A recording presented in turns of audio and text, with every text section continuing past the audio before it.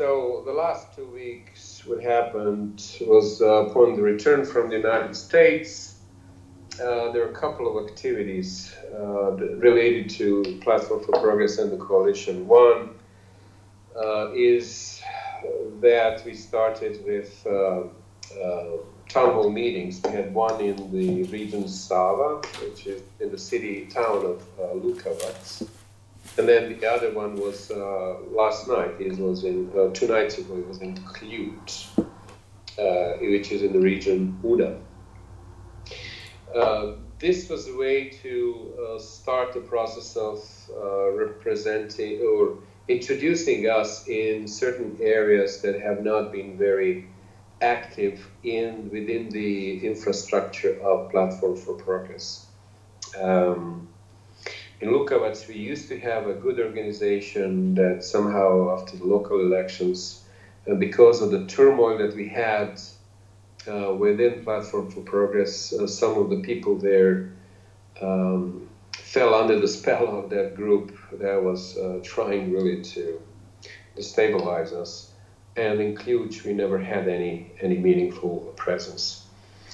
The town hall meeting in Lukovac had 4 people who were part of the town hall meeting, and we had a person who is responsible for the initiating the organization within the town, the head of the regional organization, the vice president of Platform for Progress, Mr. Yusuf Arifagic, and myself.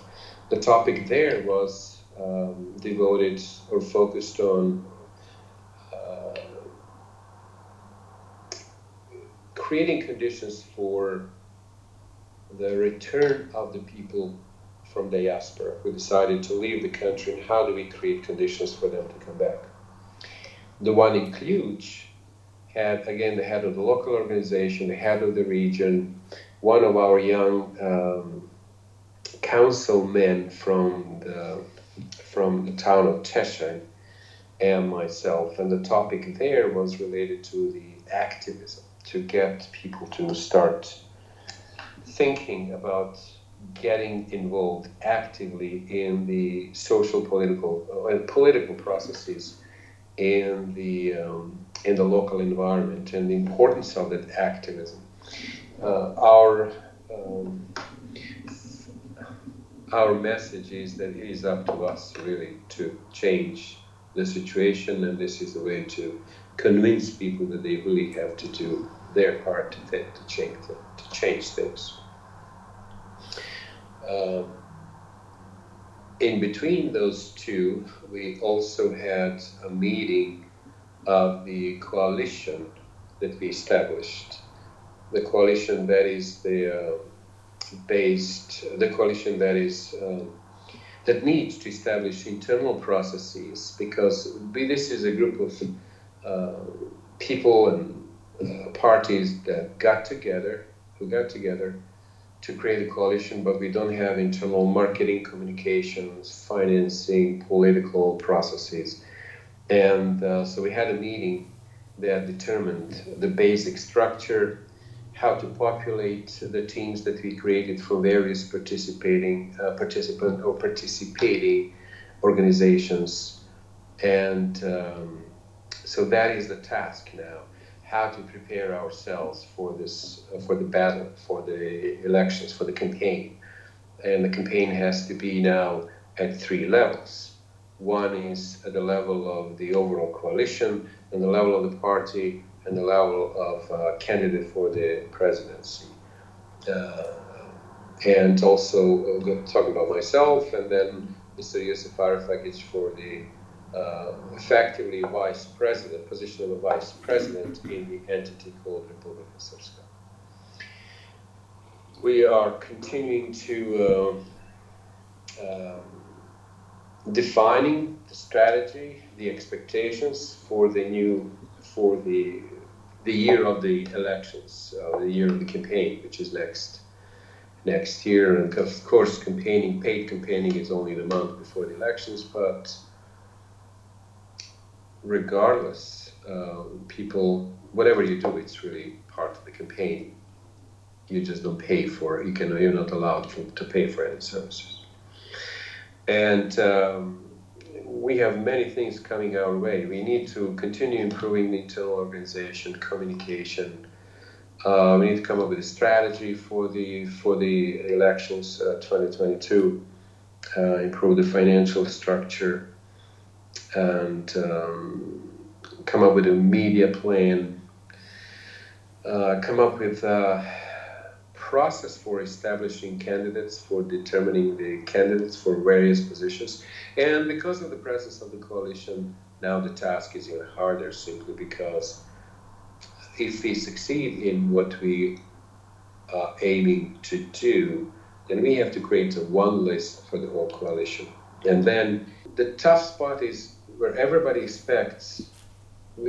looking for their own positioning, right? Everybody wants to be on the list. A lot of people would like to be on the list. Now there are fewer places on the list because it's a joint list. Fewer candidates from each party. Fewer than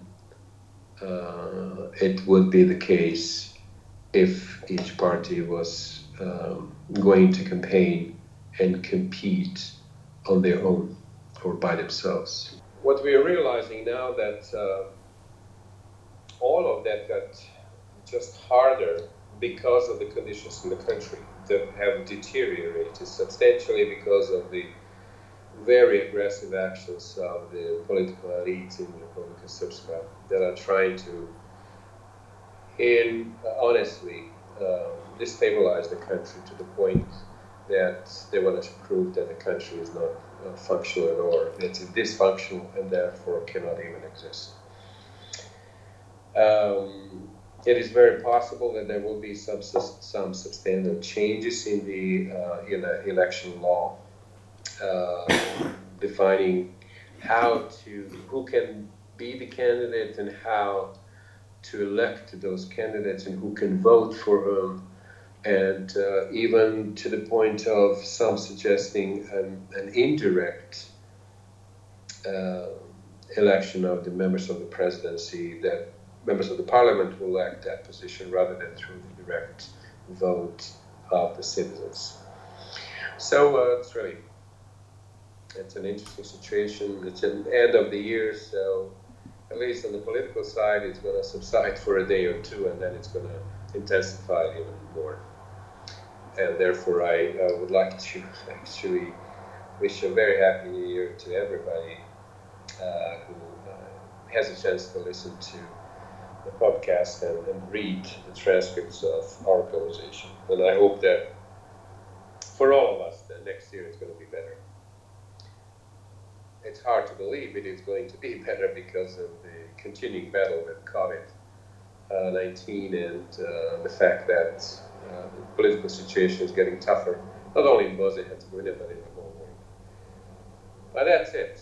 Shortened report because of the travel. I'm waiting to go to another place right before the end of the year. But that's it for my report. Sorry for it being so short. In terms of the town hall meetings, any specific questions that you're being asked? I mean, this is your first getting out since your announcement, just general feelings and what happened. It is interesting. I didn't get many questions as a candidate for the presidency because it seems that people expected that I would be one, so there are no surprises.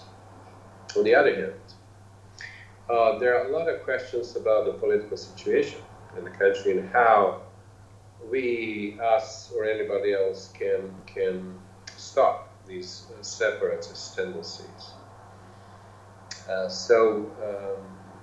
Questions are usually of general nature, regardless of the topic. Whatever we talk about, in the end, questions are focused on, well, what do we do now? There's another line of questions.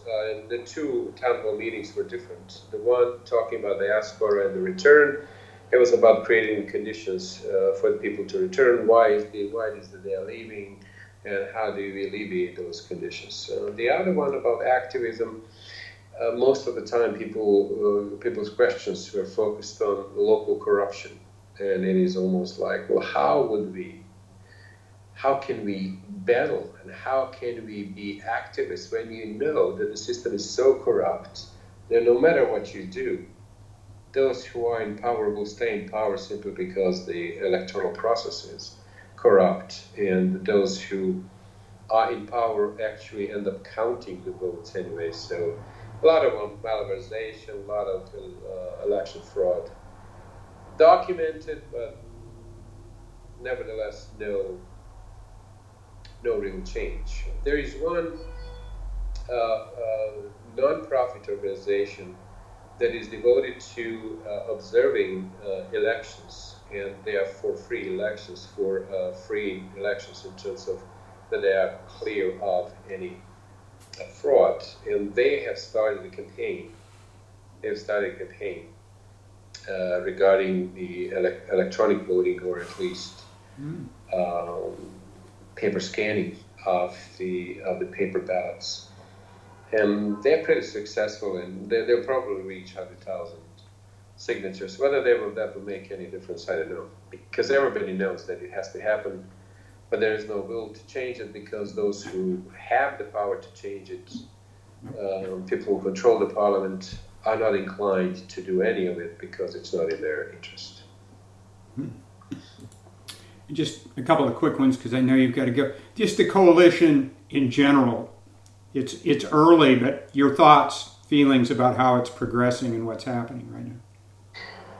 Well, unfortunately, every change is hard, and people here don't know that every change is hard, and that it is hard to mold different cultures into one.